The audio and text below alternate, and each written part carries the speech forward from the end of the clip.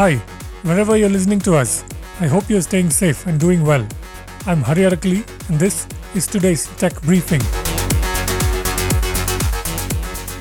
KKR, a global investment firm in the US, and India's Hero Group have agreed to invest $450 million in Hero Future Energies, the group's renewable energy business, according to a press release. This investment will position Hero Future Energies for continued growth and support its efforts to expand its renewable energy capacity and capabilities in technologies such as solar, wind, battery storage, and green hydrogen.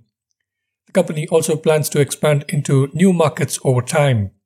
Founded in 2012, Hero Future Energies is a leading independent power producer in India with a diversified portfolio of 1.6 gigawatt of operating solar and wind projects, according to the press release. OneWeb, a UK company building a low Earth orbit satellite constellation, yesterday announced the arrival of 36 of its satellites at ISRO's Satish Dhawan Space Centre in advance of a planned launch from Sriharikota, India. With this launch, OneWeb will have over 70% of its planned Generation 1 low Earth orbit constellation in orbit as it progresses to deliver high-speed, low-latency connectivity services around the world, the company said in a press release.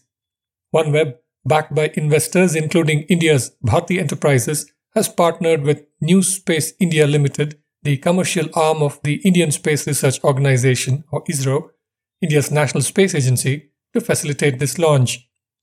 The launch will be the company's 14th overall, and the satellites will be put into orbit by the heaviest ISRO rocket, the GSLV Mark III, from the Satish Dhawan Space Centre. One additional launch will take place this year, and 3 more are targeted for early next year to complete the constellation. The offline version of India's unified payments interface can touch 500 million people, Nandan Nilekani, India's best-known technocrat, said at the Global FinTech Fest yesterday in Mumbai, an event backed by the Government of India with partners including the World Bank, IFC, and fintech startups and financial services companies from around the world. Today, we have about 260 million people using UPI.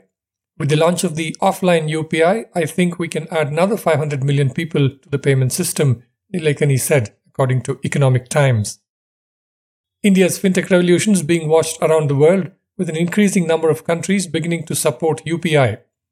Nilekani, the architect of India's unique ID system, Aadhaar, added that UPI, together with India's accounts aggregator platform and the new Open Network for Digital Commerce, or ONDC, will revolutionize India's supply chain ecosystems. DotPay, a startup that provides multi-channel commerce platform for big and medium-scale merchants, has raised $58 million in Series B funding led by Temasek, with participation from existing investors PayU, the payments and fintech business of Dutch-listed global tech investor Prosus, and InfoEdge Ventures. Mitsubishi and Naya Capital joined in as new investors. Last week, Inc42 reported DotPay had raised $54.5 million. Passive Logic, which provides a platform to autonomously control building systems, has secured an additional $15 million in an off-round strategic investment from NVIDIA's venture arm, NVentures, TechCrunch reports. The new cash brings Passive Logic's total funding to over $80 million, and CEO Troy Harvey tells TechCrunch it'll go towards expanding the Salt Lake City, Utah-based company's headcount from 100 employees to 140 in the next year. That's it for this briefing.